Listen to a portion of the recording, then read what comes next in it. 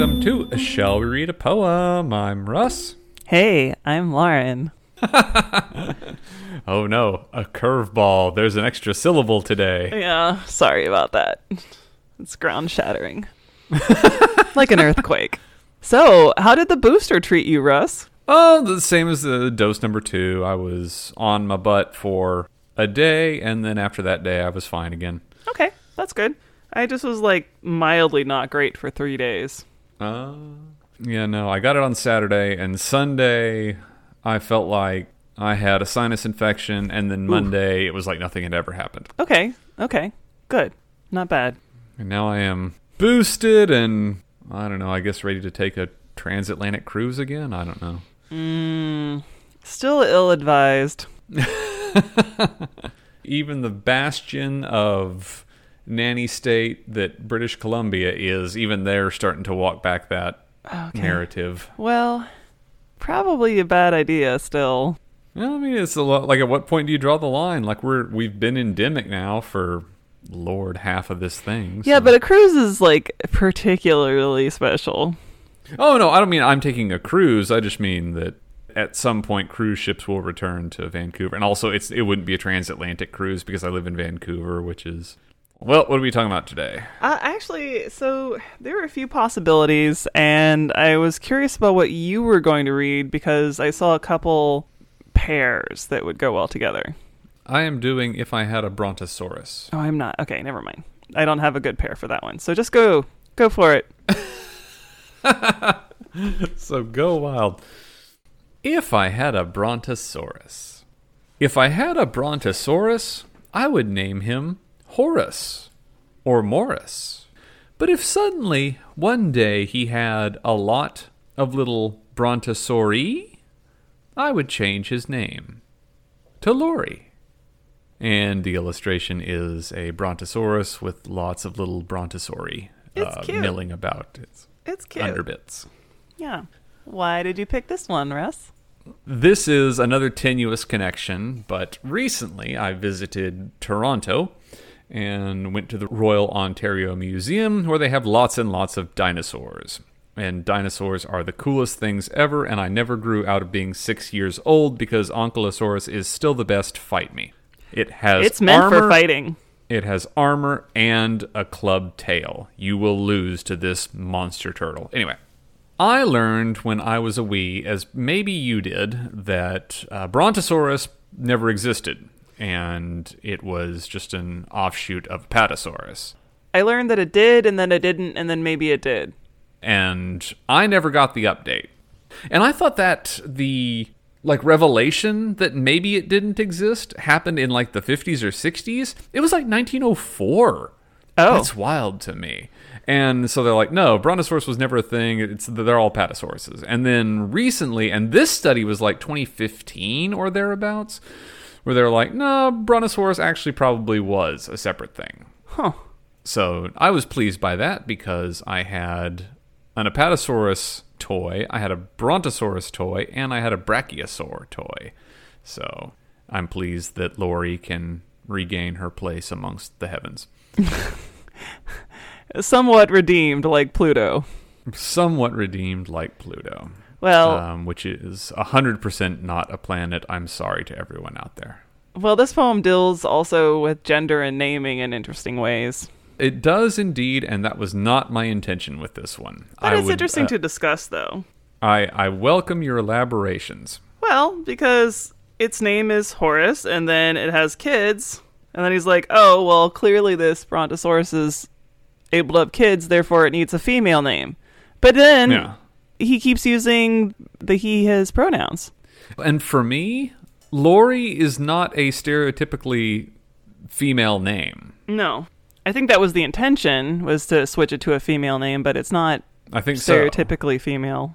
I do know Loris who are female, but then I know Loris who are male as well. Also, isn't that's the British word for a dump truck or just a truck? Oh, Lorrey? Lorry. Oh, okay. I put an E in there. It just, sometimes they like to put E's in things. I don't know. Just like Canada and our U's. Yeah. Calour. Well, didn't you get all those extra vowels from the UK? Yeah, just like the Queen. Thank you very much. You got that from the UK. Also, I'm a whole. I've been reading up on the Bloc Québécois like party platform, and I'm starting to become more French. Oh yeah? Yeah. Do you know any French? They are aggressively secular, and Nice. I'm a fan of that. Huh. And I know I shouldn't be like pinko commie liberal that I am. I should be like, oh no, everyone's rights need to be respected. And then here's me. It's like, unless they're religious rights, in which case I want to see the last priest strangled with the entrails of the last king. That was also not what I was talking about with Brontosaurus. See, I was trying to rack my brains for of what kings you could use for entrails. Well, I mean, who's it going to be? Who's next in line? It's going to be King Charles, right? Right, but unless he changes his name, which he probably will. Yeah, but there are other kings in existence right now. There's a king of Thailand and other priests. And other priests. So we have a lot of work to do. Well, good thing that entrails are very long. But it's just like France is like, nope. Headscarves, nope. That I'm not down with, though, like forbidding headscarves. I am anything that eliminates religion, I am a fan of. And I'm not trying to be like this isn't me like putting on my Slipknot t-shirt and let's be an edgelord or anything like that. It's just no. I'm a fan of aggressive secularism. All right. Well, the good news is that's not where I was going with this. Okay, so let's go back. So where I was going with this was possibly non-existent things. Okay. And so the Brontosaurus may or may not have been a thing. It's looking like it was, so good for it. But I sent myself an email. I came across this news story and sent myself an email saying, talk about this on Shell. And again, this is Russ showing his true colors as probably a monster and being especially victim-blamey. However, this is someone taken in a romance scam and an NFT scam. And so my sympathy level is less than 0. All right. Quoting here, a nice article by Pat Foran from CTV. Ontario man out $106,000 after being blindsided by twist of 2 scams. Sylvester, who did not want to provide his surname, said he is devastated and left completely lost after realizing he had been conned out of his savings. And here is the sentence. I love news stories that write themselves and require 0 effort, because this news story is encapsulated in one quote from one man. I just met this girl online, and I started to talk to her. And she said she's making some money in cryptocurrencies. And said, I could too. How old is this man? This man is the ripe old age to know better. Let me. I'm scrolling. Well, I think there's a certain age where they're too old to know better. But that's the thing. When I was didn't you? Maybe your parents told you the same thing. Mine told me not to trust anyone I talked to online. I definitely never got that from my parents. I think I was the one telling them not to trust anyone online. Oh. If that's how you get bilked. Hello, I'm a stranger that you've met on the internet. How did you make $106,000 in the first place? Like these, if you are willing to give away money to an online stranger and 6 figures of money, how did you have the wherewithal to put on shoes in the morning to work whatever job you did to get $106,000? That's true. Was it something that was easy, like money that was easily parted with, or was it somehow very convincing? After a week of chatting online, she suggested they invest in cryptocurrencies together. Sylvester started with $500, but later invested thousands more. In total, he made 22 transactions, taking loans from the bank and a line of credit. So he didn't have that money. And at no point did he ever stop to say, am I doing the right thing? Well, it sounds like it wasn't just that he was fooled. It seems that he actually went down the cryptocurrency rabbit hole and got into it himself. if you lose your money in crypto, here's a nice bridge in Brooklyn I have to sell you. It seems like, well, I guess my question is, did he lose all the money to this person who was catfishing him? Or did he lose it all on his own through cryptocurrency because Bitcoin took a dive or something like that? No. This was to the person because she, this romance person, was controlling his investments. I see. They coined a wonderful neologism. Ah, yes, here it is. They coined a neologism? That pun was intended. All right. Now, criminals are combining the two types of fraud, adding a twist to dating scams that some are calling crypto-rom. Oh, no one is calling it that. That doesn't trip off the tongue, does it? No. Crypto-rom? That sounds like some, Y2K detective game or something like that. Crypto-rom. Canadians, like Sylvester, lost more than $70 million in 2021 to investment fraud and another $40 million to romance scams. Oh, here's another one. In November, CTV News Toronto spoke with a woman who lost $80,000 in a crypto scam after connecting with a man on a dating website. All the lonely people, where do they all come from? I don't know, I just feel like... Apparently Ottawa. Yeah, Ottawa. I mean... I feel bad for people. They're just very lonely. How terrible does it make me where... to me, this isn't even a criminal offense. You are Barnum and Bailey at this point. You are just finding suckers and taking them for their money. I mean, the best way to be a con person would be to be a con person in such a way that you left them happy with what they got out of being conned. Like, it was it may have been all fake, but it was an enjoyable experience. What he did was, this Sylvester person, he voluntarily handed over a whole lot of money to someone that he may or may not have thought that he had a romantic chance with. How is that? What's the difference between that and OnlyFans? You don't make as much money through OnlyFans. Well, if you're in the top, 0.1% of creators. OnlyFans seems honorable to me, and scamming people out of their money because they think they have a chance doesn't.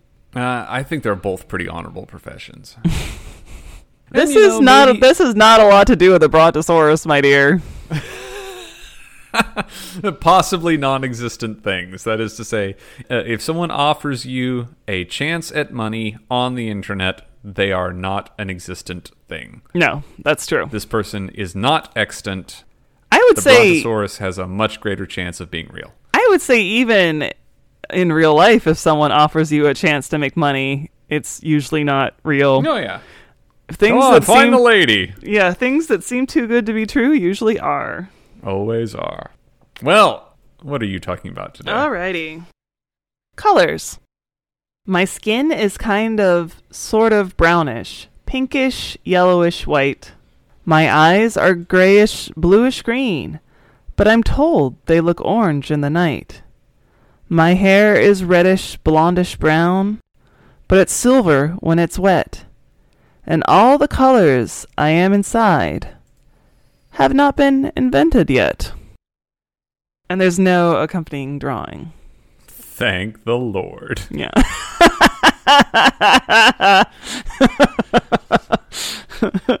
It's like you dive into your Crayola 106 pack and you take out the one labeled Viscera. I have... Go ahead. No, you go ahead. I want to hear what you have to say. I have stared at this poem 1,000 times. There are names for the colors that you are inside. I know. That's why I'm reading it. I take umbrage with this. What colors are you inside? It's a spectrum, and it ranges between light red and dark red, and everything inside you is one of those colors. Well, not just that, but there are actually colors that are named after internal organs. Like, I believe I've heard people say something is kidney colored, but for sure liver is considered a color. Spleen. Let me read you part of Wuthering Heights, which apparently Shel Silverstein was not required to read in high school. So Wuthering Heights was written in 1847, and I'm going to read you the first page, or a small section of it. And this is the narrator describing the house of Heathcliff. The floor was of smooth white stone, the chairs high-backed, primitive structures, painted green, one or two heavy black ones lurking in the shade.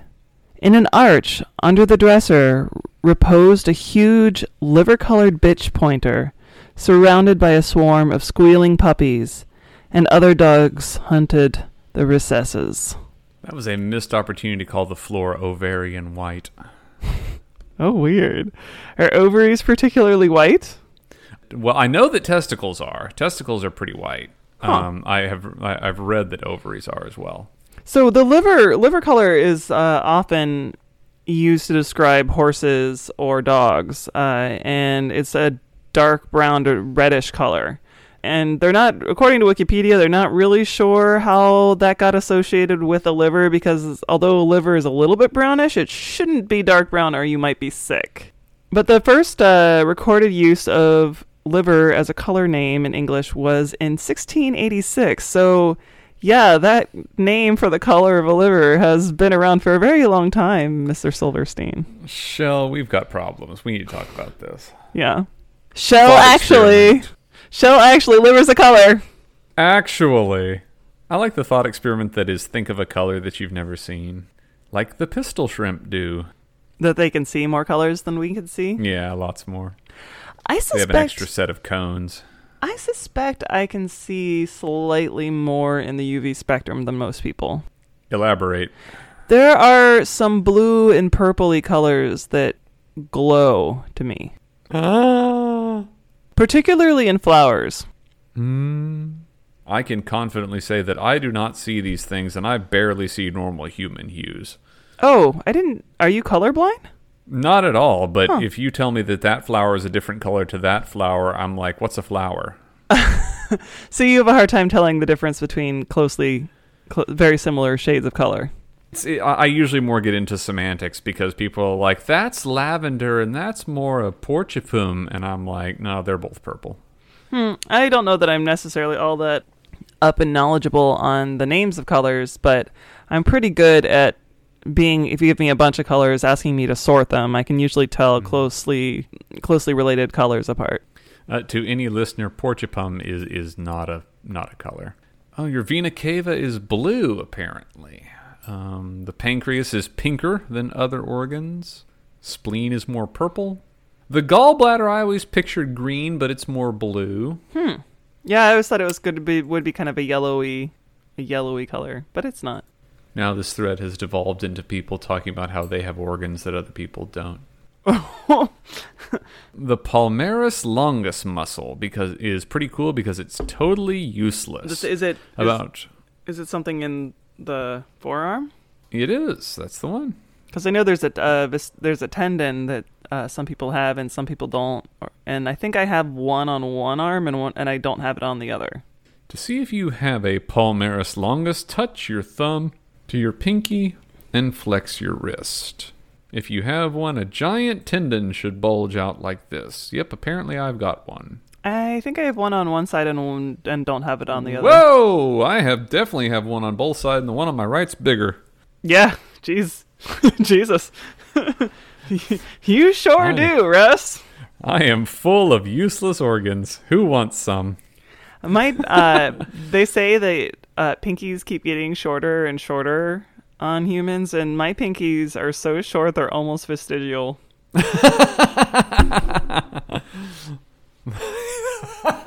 That is a tiny pinky. Yeah. Look at Gloves are annoying because when I put on gloves, the gloves are always like half an inch longer than my pinky. I learned that when I've also visited the Royal Ontario Museum, I learned that whales to this day still have vestigial, back feet. Huh, I think I knew that and forgot. They have kind of a pelvis. I'm sure they don't call it a pelvis, that's probably some whale name.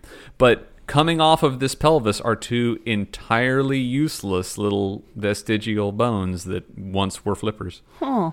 They even had them mounted. It's like, here's your whale skeleton, and here's the tiny two useless things. Oh, God, evolution's cool. It is cool. And it totally left some things behind that are do some cleanup, evolution. We don't need those whale flippers anymore. I'm sure those resources could be put up some better somewhere else. And man, I want a tail. The fact that you took tails from me, that is unnecessary. I don't know. Would you want a tail? It would just be like this fleshy rope. Yes, and think of all the accessories. Think how we could accessorize them. I don't know. I just keep seeing Wow. like this giant back dick. A fleshy rope. That is the best description I've ever heard, and now I extra want it. You like these like 2-word phrases that I say do. sometimes. It's always adjective noun. Yeah. If it's a 2-word phrase and it's an uncommon adjective and an uncommon noun, I love it. No. So on the subject of odd body things, you know how there are like dating sims that are like these Japanese games, though I've Yes. never been all that interested in them, but there's one that just recently came out called Sucker for Love, Okay. and all of the girls are monsters that have a very they're like it's both very, very cute and sweet, but also everything that they say is very grim and threatening. Huh. And it's also very kawaii, and it's both kawaii and kawaii. I was gonna say, the monster girls are experiencing something of a renaissance right now. I'm not entirely sure why. I could probably read about like what started that, and now with Demon Slayer, you've got the monster girls are cute again because Nezuko is a literal monster. Well, these girls are cute, but the game is also very self-aware. It looks like, so it's not just like oh, these monsters are cute. It's also like these monsters are cute, but they're also like asking us to look at the horror of reality. I enjoy that. So it's not just like, oh, Nissan, you're stuck in my webs kind of a thing. It's not like cute in a kinky way. Give us the name of that game one more time. Sucker for Love. You should look it up. Look it up and look at the theme song. What is the main character, like a lamprey girl or something? I don't know what that is. The things with the sucky mouths. There is one. Yeah, there is one. There's nothing but teeth and horror. I think there's one there. Yes. Because I hear Sucker for Love, and it's like, oh, this is going to be an uncommon monster girl. There is definitely a Lovecraftian Cthulhu girl. Ah, okay. Well, on that cavalcade of nightmares, do you have anything uplifting to leave our listeners with? I think the game looks cute. I think it's kind of uplifting, even if it's just also existential horror too. Look into Sucker for Love, everybody. But now I'm obligated to play it.